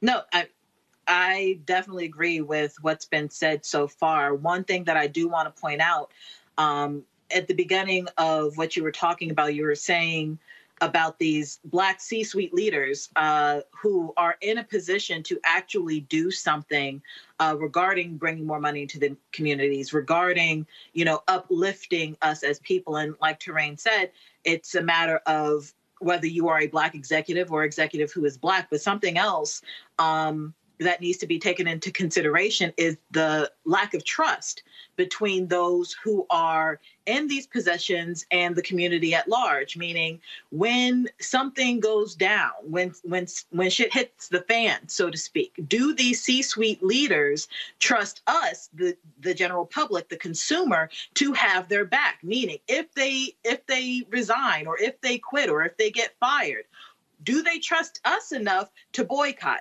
Do they trust us enough to support them in their plight to help us? I feel like as we have come into this individualistic society of, me, have to put myself out there first because no one else has my back, we have this lack of trust within our community such that we don't pour into each other the way that, my parents did, my grandparents did. We don't trust our own businesses to help each other. So that's definitely something that we need to take into consideration when we have these conversations. The cost-benefit analysis of self-preservation, especially when you're in a C-suite, definitely needs to be taken into consideration, because right now these C-suite leaders are saying, hey, it makes more sense for me not to say anything because I don't know if my community is going to have my back. Got it. My second, I'm sorry? I said, got it. Yeah, no, and my second point was about whether we even trust ourselves with our craft and with our worth. I remember last year we did like the blackout on Instagram and everybody had a black tile. But it needs to be more than that. Going back to my point about boycotting and supporting and making sure that the change that we seek is something that we are creating. It's more than just a social media post. It's more than just marching out on the street. You have to talk with your dollars. You have to talk with your support. But that's what I'm saying. And mobilizing, you have to organizing. Each other in order to do that. Mobilizing, organizing. You mobilize Absolutely. and organize your dollars. Mustafa. Well, C-suite leaders, they have a responsibility for making sure that they stay connected to what's going on, in the streets and with other individuals. And just let me say this, because, I've been having this conversation with folks for a while now, Roland. I'm glad you're bringing this up, because we're at a transformational moment. Let's look at it on the federal government side. You got $2 trillion that the current administration says is going to flow out. You got $2 to $4 trillion around infrastructure. We should be making sure that our folks are positioned to be able to make sure that they're taking advantage of that. And there has to be accountability in the process from our current administration to make sure that for once we're actually building wealth inside of the various businesses that should have a level playing field. And we know that that's not the case, because when we look at federal contracting, and I know a lot about that, there's a small percentage that makes it to African-American communities, to Latinx communities and indigenous communities. And then if we flip it and look on the corporate side, so we had a conversation around Amazon. So we know that this past year they made $387 billion. Bezos, he's worth $180 billion. You got folks like Tesla, and you got the leadership there, $155 billion. You got Bill Gates, another $156 billion. With all that being said, there are opportunities if, one, we put the right pressures and build the accountability in, both on the federal side and on the corporate side, that you could actually build real wealth inside of our community. But we have to ask the question, one, do others want us to build wealth? And then two, are we comfortable enough with our own selves to be ready to do what's necessary to make that become a reality? I hope the answer is yes. And if the answer is yes, if we know all these dollars are flowing, then those big organizations should be helping to make sure that folks have the capacity and that the training is there and the mentoring is there for all the various businesses that are out there. Roland, I know you do work in that space, but we don't have enough folks who are saying, I see what this horizon looks like, and I'm willing to invest some of my time to make sure that other brothers and sisters are able to benefit. It's all about capacity. That's what it boils down to, folks. We're going to continue driving this point home, getting our people to understand, you got to understand economic social justice. We're still dealing with the craziness when it comes to what happens in these cases. We talked about the Derek Chauvin case. This is now going to a jury. Well, in St. Louis, my God, the federal jury, in the case of 3 white cops accused of beating a black colleague working undercover as a protester in 2017, returned a partial verdict yesterday, ruling 2 mistrials and declaring one of the officers not guilty of all charges. They deliberated for 2 days before finding St. Louis police officer Stephen Corte not guilty on all counts. Former cop Chris Myers was found not guilty on a civil rights charge, and the jury did not reach a verdict on a charge of destruction of evidence. The jury also did not reach a verdict on the civil rights charge against former officer Dustin Boone. Well, what the hell? Joining us now is Heather Taylor, was spokesperson for the Ethical Society of Police. Heather, glad to have you back on Roland Martin Unfiltered. Thank you for having me. This brother beaten, city settles for $5 million. So is this jury trying to tell us that did he just beat himself? Exactly. The arguments that, he didn't have his hands up, he was running, just the typical arguments that come whenever it's a black victim. In this case, it just happens to be a black officer. The way the defense argued was that, essentially beat himself, and so did the officers who testified. I've never seen so many officers lying in one hearing, in one trial in my life. It was just utterly disgusting. Christopher Myers is the brother who was beaten, and he has described the injuries. Folks, you see the photo here? This is not just a busted lip, folks. Show the photo, please. This is not just a busted lip. I mean, he has suffered significant spinal injuries and other damage as well. And these 3 white cops get off. They get off for almost killing this brother, a fellow police officer. Yeah, our lives, we're still black. When it's all said and done, Luther Hall is black. This is a predominantly white jury. And we saw that. We've seen this all across the country. We're a microcosm of what happens all around the nation. Even when it's a black officer, we're still black. And there are 2 different criminal justice systems, one that's black and one that's for everyone else. What do you make of Corte's lawyer saying, quote, that he's ecstatic and that he can now return to the St. Louis Police Department if he so chooses? There's no way in hell I would want this cop on the force, but we also know about the racism that's in the St. Louis Police Department. Yeah, it's scary. The community should be afraid. Officers within that department should be afraid. And if this guy comes back, the tone that it sets, there's no way that the police department can recover from that. Community, they should be outraged. Other officers should be outraged about that.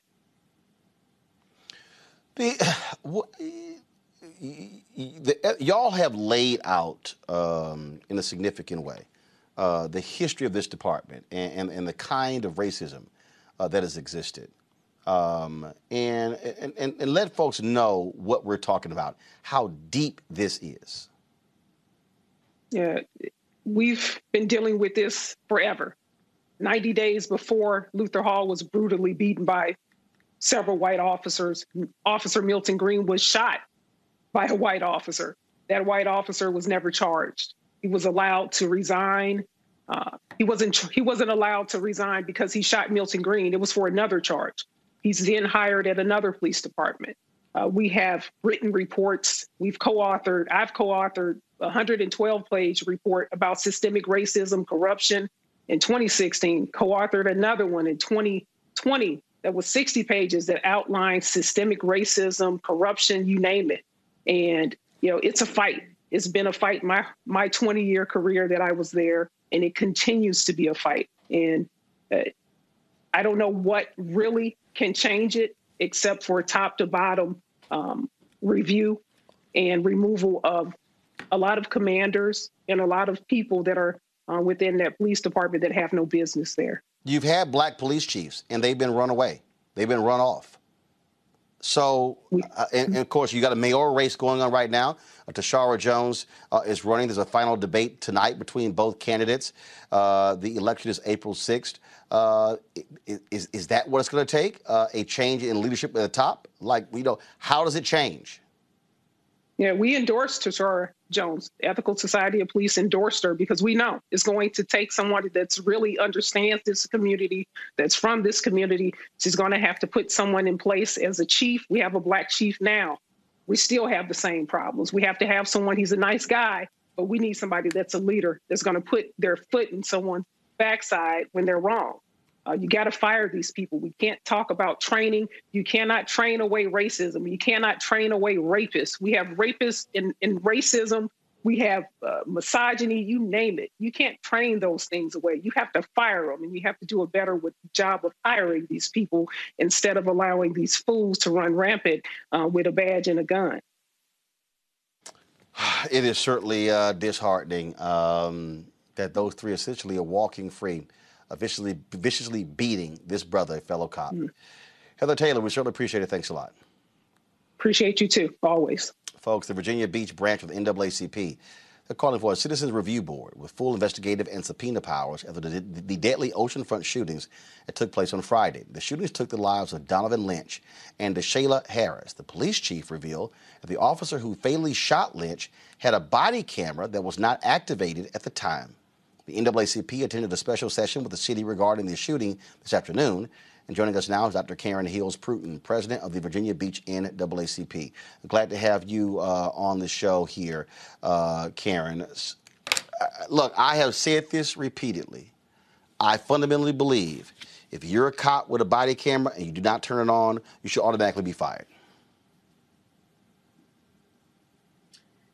Certainly agree with that. What explanation was given? Like, I mean, I don't understand. What's the point of wearing a body camera if you're going to turn it off? Absolutely. I certainly agree with that. That's a $5.5 million investment for the city. Those are the questions that we have for the city ourselves. Had a recent meeting on today where the chief of police explained more, but didn't share much of anything because now he's turned the investigation over to the state police. But right now, no explanation given as to why the body-worn camera was not turned on. So, in the case of Donovan, how did he get shot? Well, don't know. There were 3 separate shootings down at the oceanfront on Friday, March the 26th. We don't have the specifics of what happened between the exchange between Donovan and the officer. That was one of the incidents that happened down at the oceanfront. There were 2 other incidents. One, and 3 people were arrested as a result of the one where multiple shots were fired. And then a second incident where an individual, Deshayla Harris, who's deceased now, my condolences to her family, she was hit by one of the bullets from the first incident. And then we have this situation of this interaction between Donovan, Mr. Lynch, and an officer, which we don't know much because Donovan is not here to tell us. And, of course, the officer information has not been released yet. This is it's certainly troubling what took place this weekend. Young man, entrepreneur, saw one story, first cousin to singer for Pharrell, who's there from Virginia Beach, and again, the switching of stories is also a problem when it comes to these police officers because there were several stories being told Friday and Saturday. And so have y'all gotten actually a straight answer as to what exactly what went on? No, not a straight answer as to what exactly went on. There was a press conference on Saturday where there was sharing by the police chief that there was a gun in the vicinity. That's how he described it, as a gun in the vicinity. And he just left that statement there with the public. I guess that was a way for him to kind of change the trajectory of how Mr. Lynch may have been viewed in the situation. But what he failed to explain to the general public, which he has access to, is that Mr. Lynch was a legally gun-permitted individual. And so if there was a gun found in the vicinity, then he was a legal gun owner. So what are you saying when you say that? I mean, again... And Virginia's an open-to-carry state. So basically we're saying if you're white and you open to carry, cool. But if you're black... and in fact, the family's saying that he was approaching an officer to say hello who he went to high school with, and he ends up dead. I've heard that version of, yes, I believe that is what the family is saying, that there was a connection between him and the officer. Absolutely. Well, certainly keep us up to date about this particular case and what happens next. Absolutely. Thank you for having me. Thank you very much. Kelly, what greatly bothers me again, I'm sorry. How the hell do you have a camera and you don't turn it on? The point of the camera is to record what the hell you do. No, I am definitely a proponent of body cameras and any other type of technology or apparatus that is aimed at holding police officers accountable. So the fact that this camera was either turned off or never on in the first place shows to me that these officers more or less were deliberately trying not to be held accountable for their actions. It is greatly disturbing to me, but also expected that a white officer does not take into consideration that they have Black colleagues and they treat Black colleagues like they would a criminal on the street. That is greatly disturbing, but also expected. Unfortunately, it was also expected that these officers would either be acquitted or hung jury and the like, which is why I'm paying so much attention to the Chauvin case regarding George Floyd, because this could truly set a precedent for cases across the country and across jurisdictions that it is possible to convict an officer of murder, of assault, of a crime that they committed, and they can't hide behind their badge any longer and act like they were just doing their job when clearly they weren't doing their job.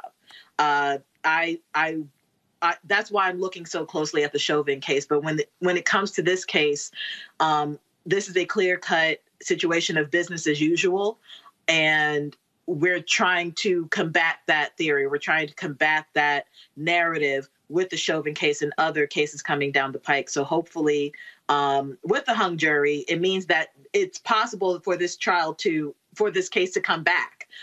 Because it was a hung jury. So hopefully it comes back with more evidence, more proof, and a prosecution or prosecutors rather who really believe in the case and believe that these officers need to go to jail for what they did. Well, look, bitch trials, they might have to try again. I was in a St. Louis case here, but Mustafa, again, it baffles me. Every single time I hear one of these cases, cop had a body camera, but it wasn't turned on. So now, same thing, of course, Breonna Taylor. Same thing when they had the protest there in Louisville, where the brother who's a barbecue restaurant owner was shot and killed. Same thing. Camera wasn't on. Yeah, that doesn't fly anymore. There's new technology that's out there for those who follow these types of things. There's technology that when you're about to turn the camera off, a voice can come on and say, powering down the system now. There's also new technology where you have body cameras where it actually comes back on when you move. So it's all about if you want to make the investments to make sure that, but it's also about building into the process and letting your officers know that if you turn this off, there are going to be repercussions for you turning it off. And whatever the sets of reasons are for someone being able to turn it off. The other part of it is, when we go back out to St. Louis, we've got to stop allowing police officers to be able to move from one department to the next. We don't allow bad doctors to be able to do it. We don't allow bad dentists to be able to do it. So somebody who actually has your life in your hands, They should not be able to move around. And then the other part that I'll close off with is that the Department of Justice has to get engaged in these cases. And then they have to put the pressure on. They have to do the analysis that's there. And we got to stop funding with federal dollars these police forces that continue to have these significant problems. So if you want to get somebody to change, we've tried all these other things, then you got to hit them in the pocket. So they no longer get these federal dollars. If they have a case where they bust, a drug ring or something like that, in many instances, they get to take in those resources. No, you don't get those resources either. So if you want to see change happen, then you also got to deal with it on the economic side. Absolutely. Speaking of the economic side, the pressure continues on corporations to take a stand against the Republicans' voter suppression law in Georgia. A lot of pressure being placed on Home Depot. Arthur Blank, of course, made his billions from Home Depot, owns the Atlanta Falcons. He's now decided to open his mouth. Now, this is a statement from the Atlanta Falcons website. Go to my computer, please. Thank you. Statement from Arthur Blank on Georgia voting rights. This is what it says. The following is a statement from Arthur M. Blank, Atlanta Falcons owner and chairman on Georgia voting rights. Every voice and every vote matters and should be heard through our democratic process in Georgia. The right to vote is simply sacred. We should be working to make voting easier, not harder, for every eligible citizen. To that end, AMBSC leadership, along with our nonprofit partners, conveyed that ideal directly to state officials in recent weeks. Our Businesses and Family Foundation will continue to actively support efforts that advance voting access for the citizens of Georgia and across the nation. To run, it would have been nice to have seen this 3 weeks ago. It would have been nice to have seen this before it passed the House, before it passed the Senate, before it got signed by the governor of Georgia, Brian Kemp. Well, it's a very political statement. And when I say it's a political statement, I mean it says a lot. It sounds like it says a lot without really saying anything. Corporations in Georgia have to walk a very fine line here because there's this image of what Atlanta is. And I tell people all the time, you have Atlanta, which is where I'm based, and then you have Georgia. The state of Georgia is run by Georgia. Atlanta is sort of like this enclave of Black entrepreneurship and Black progress that really has to figure out how it's going to work with the state. What you're seeing with a lot of these corporations, they're really just playing the middle and sitting on the fence until something gets so outrageous that they can't say anything anymore. And unfortunately, that's sort of a historic thing that happens in this area. You have corporations who may make a statement of saying we're against Jim Crow, but we won't take any definite steps to really kind of like alleviate that. We're against voter suppression, but we won't take any immediate steps to say anything about that to move policy with our dollars. What you're seeing, Arthur Blank's statement, is just basically a continuation of that sort of thing. You have a lot of corporations really are concerned about their bottom line. They're not concerned about their moral responsibilities. And I think this case and I think this legislation is going to put a lot more corporations who are based in Georgia, from the film industry to Coca-Cola to all these places they call Georgia home, is going to make them have to have a come to Jesus meeting, so to speak, about what they really stand for outside of profit. The only way you can really move that is if you make it too uncomfortable for them financially to ignore it. And I think that's what's going to have to happen here. Mustafa, too little, too late? It's not the words of our enemies, but the silence of our friends. He was silent for a long time. So, yeah, too late. Kelly? It is too late. But the issue here is, again, this goes back to what we were talking about, even with the Black C-suite leaders, the fact that we need to support them in making decisions that are actually beneficial to us. So that cost-benefit analysis of self-preservation and whether, if money is more important or a more stable choice to make. If these corporations actually felt the power of our purse strings and were convinced that if they didn't make a statement earlier, then we would be pulling our monies back from their corporations and their businesses, then I feel like we would have had a statement earlier before the governor signed this bill. So we need to really think about how we spend our dollars, how we hold these C-suite people accountable before we basically say too little too late. Because if we are proactive in making sure that our causes are heard and that we actually put our money where our mouth is when our causes are heard, then we won't have situations like this. Well, again, it's like, okay, I mean, thanks for the statement, but, you know, Right. I'm just saying, like now, I mean, the whole point is for you to say this before it happens. That's the whole point. All right, going to go to a break. When we come back, we're going to talk about the judicial nominees put forth today by President Joe Biden, including 3 black women. That's next on Roland Martin Unfiltered.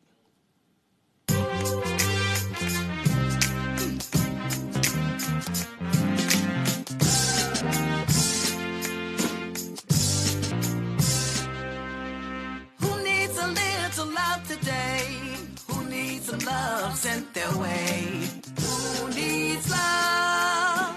Who needs love? Who needs a little love today? Who needs some love sent their way? Who needs love? Who needs love?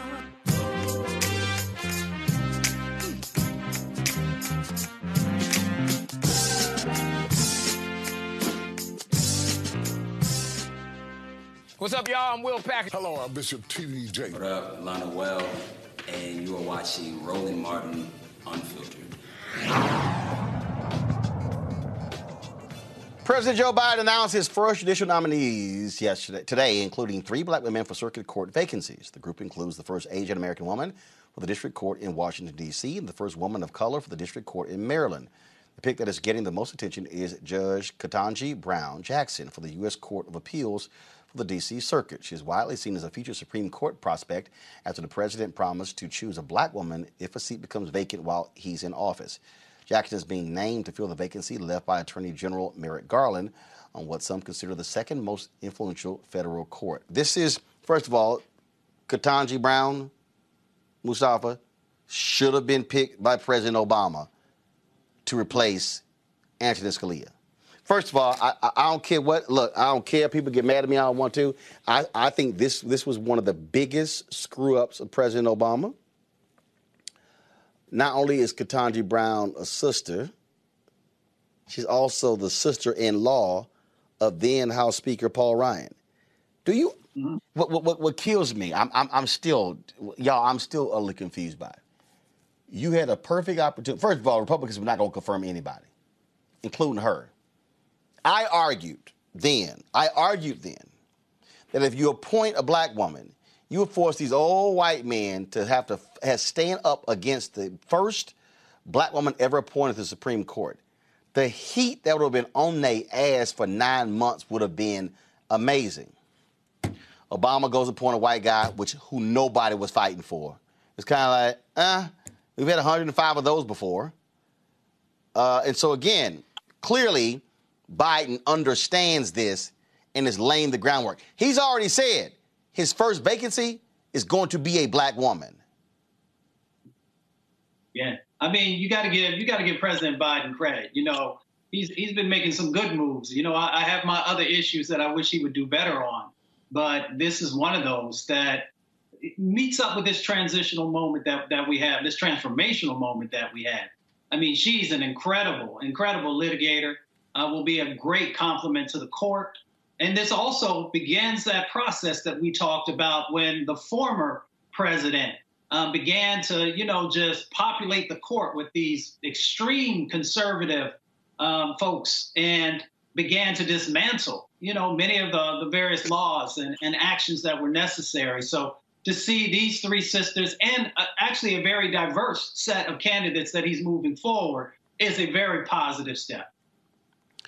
Kelly, there were a lot of Democrats who said that President Barack Obama was not as focused on the federal bench as he should be, as Republicans are. This is important. I've been saying this consistently. Democrats cannot allow Republicans to control their federal bench because they are the final arbiters of our laws. That's absolutely right. The Republicans know really where the power lies, and unfortunately, the public is not fully aware of exactly how the judiciary is set up. It's not just about the Supreme Court. There are many layers before any case gets to the Supreme Court. So the fact that Mitch McConnell basically packed the court with over 200 something judges during Trump's presidency, and made sure that they were ultra conservative, made sure that the conservative movement, the conservative policies would either stay in place or be created while on the bench. That's a really scary thought. You talk about issues like women's rights, pro-life issues, everything gets heard on the bench. And McConnell knows that. Republicans know that. It's time for the Democrats to get on the ball with realizing that it's not just about the executive branch. It's not just about the legislative branch. This past election, we were really concentrating on making sure we got the 2 senators from Georgia in the Senate. We were really concentrating on increasing the majority in the House. We were really concentrated on getting Biden into the White House. But with all of those things taken into consideration, we were not taking into consideration who's going to be on these benches, who is actually going to interpret the laws that the legislature comes out, who interprets the laws that Biden comes down the pipe through his executive orders. Those are the people who, I don't want to say really matter, but that is the balance of the other 2 branches here. So I'm personally very excited the fact that Biden is committed to a Black woman finally going on the Supreme Court. I think that is a perspective that America needs, especially in these issues, especially in these cases that come down SCOTUS. And I'm excited to see what happens with that. And with the Senate, that even though we have a razor thin majority, it's possible that she can actually become the first Black woman on the bench. So I'm excited for that to possibly happen. Every single law can be challenged in the court system to run. That's why judges matter. Exactly. And there's also something we need to pay attention to. You have the spirit of the law and the letter of the law. A lot of times what happens, depending on who the judge is, if the letter of the law benefits what they see as keeping the status quo in check, they're going to stick with that. And they're not going to talk about trying to open up the law to be inclusive to every American citizen. With the Black woman on the bench and eventually on the Supreme Court, we may have more of an idea about what the spirit of the law means in America, which is on paper is supposed to be free. Every issue that affects American citizens gets a fair hearing by a jury or their peers, and by people who may understand the culture of the people who are bringing these complaints. And that goes all the way back to the things we talked about through the whole show, from police brutality to unionizing to labor rights, to even the Chauvin case. All these things have to be said. All these cases have to be seen by a judge. And if the judge is more concerned with keeping the status quo in place instead of delivering justice, it's a detriment to all Americans. So I think this is a beautiful thing.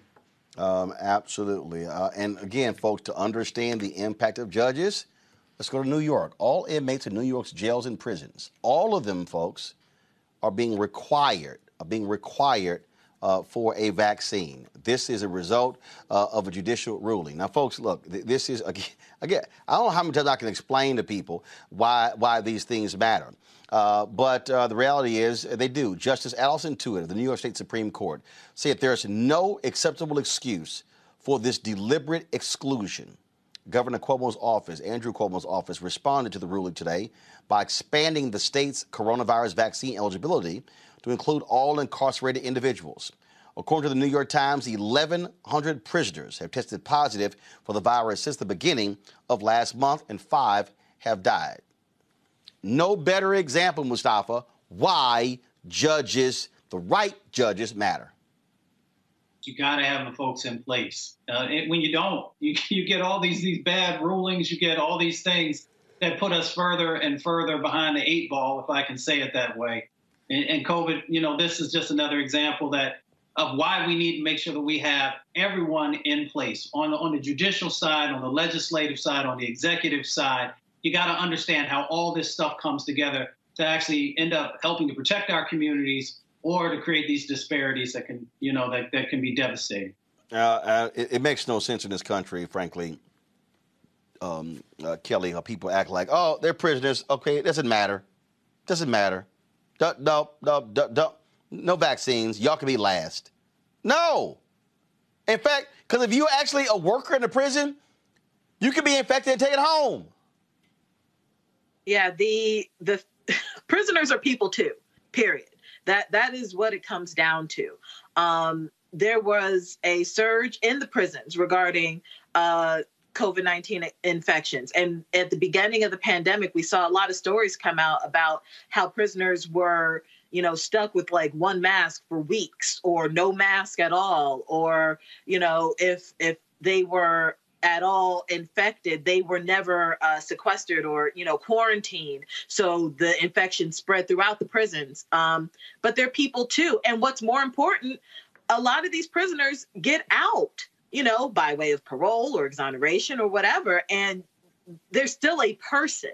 I'm going to keep reiterating that. They will leave, like a lot of them will leave prison by way of whatever type of release. And they need to be protected so that we are also protected. This is not a situation where, it should be a caste system or a class system as to who gets this vaccine. Everybody is affected. COVID doesn't know about money and tax brackets and race. You are either going to die from it or you are going to survive. And we have over 500,000 people who have died from it because our government at the time did not make that correlation. So we need to take into consideration prisoners and people who work in the prisons when it comes to vaccinations as well, because they're simply people too. Teron? No, I agree with everything that Kelly said. I think there's an attitude of dehumanization and brutalization that people feel is okay for people who are incarcerated. And I think what you saw before this legislation was passed is just a manifestation of that. These are still human beings, and these are human beings who deserve health care. These are human beings who deserve respect. And you also, as she said, you have to look at the fact that eventually they're going to be released, and they're going to go into the general population and possibly infect people if they're not taken care of. And you also have to look at situations inside prisons where there's massive overcrowding, mistreatment, that sort of thing. So it's necessary to take care of these people psychologically and physically so we can have people who are somewhat healthy going back out into the world, so we don't have these cycles continuing where people who feel like they're on the lowest on the totem pole feel brutalized, and then they go out and brutalize other people. All right, folks, that is it for us, Mustafa, Kelly, and Teron. I certainly appreciate it. Thanks a lot. Folks, if y'all want to support the work that we do here at Roland Martin Unfiltered, bringing you news and information you're really not going to get anywhere else, please do so by supporting us via Cash App, $RM Unfiltered, PayPal.me/R Martin Unfiltered, Venmo.com/RM Unfiltered. Zelle is Roland@RolandSMartin.com. You can also do Roland@RolandMartinUnfiltered.com. You can send a money order to New Vision Media, 1625 K Street Northwest, Suite 400, Washington, D.C., 2006. Again, you can do that. Please, the dollars that you give go to support what we do. Our goal is to get 20,000 of our fans contributing $50 each. That's $4.19 a day, 13 cents a month, and then 13 cents a day to support what we do. And so what I want to do right here is, let's see here. I'm going to go to... I want to shout some name out, some people who've given us via Zelle. Eugene Evans, thank you so very much for your donation. Also, Sharon Moore.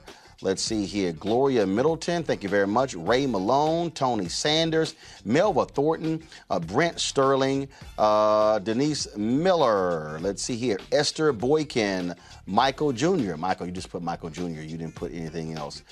Nellie Matlock, Felicia Brown. Thank you so very much. Let's see here. Richard Bromfield, thank you. Eliza Simmons, thank you very much. Sharonda Rumboya, thanks a lot. Atasha Quarles, thank you so very much. Lamont LLC, Sharon McKeithen, Lovey Ware, Clint Humphrey, thanks a lot. Jennifer Badeau, Alex Crowder, thanks a lot. Let's see here. Lucille Darrell, Jamario Cooper, thanks a lot. Okay, let's see here. Come on. Candace Morrison.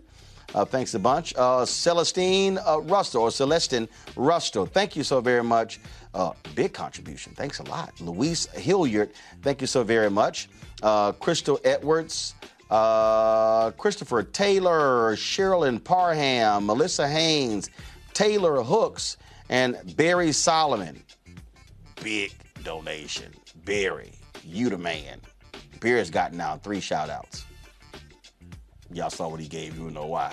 All right, y'all. That's it for us. I appreciate it. I look forward to seeing y'all tomorrow right here on Roland Martin Unfiltered. Don't forget, again, Cash App, $RM Unfiltered.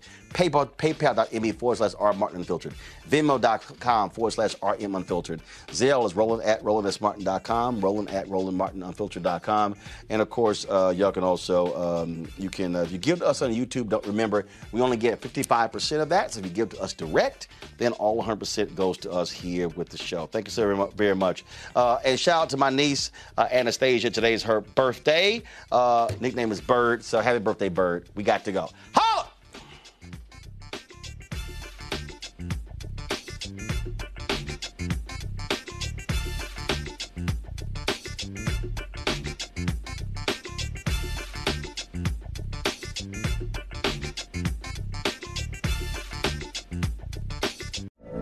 From BBC Radio 4, Britain's biggest paranormal podcast is going on a road trip. I thought in that moment, oh my God, we've summoned something from this board. This is Uncanny USA. He says, somebody's in the house, and I screamed. Listen to Uncanny USA wherever you get your BBC podcasts, if you dare.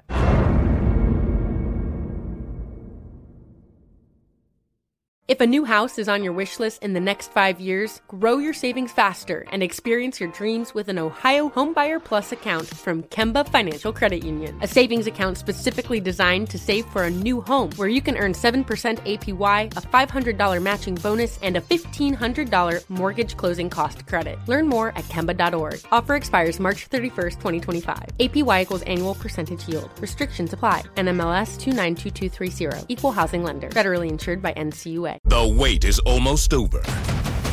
Get ready for the 2024 NFL season as the full schedule is announced. Every rivalry, every rematch, every rookie debut, every game revealed.